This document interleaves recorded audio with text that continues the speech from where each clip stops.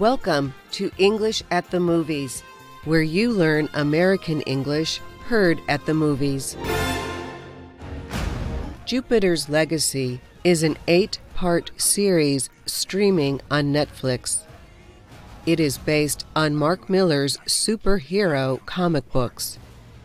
After almost a century of keeping the world safe, the first generation of superheroes looks to their children to continue their work.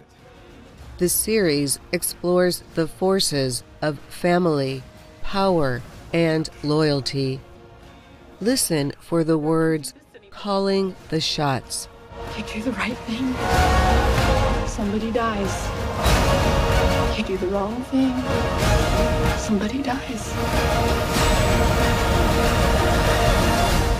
So what would you do if you were the one calling the shots? What do you think it means to call the shots? Is it A, to be an expert in the use of weapons, or B, to decide on a plan of action? Listen again. You do the right thing, somebody dies. You do the wrong thing, somebody dies.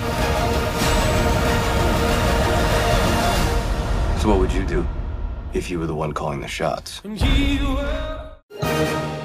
The answer is B, to decide on a plan of action. A person who calls the shots is a leader or director of an effort. They have the power to tell others what to do.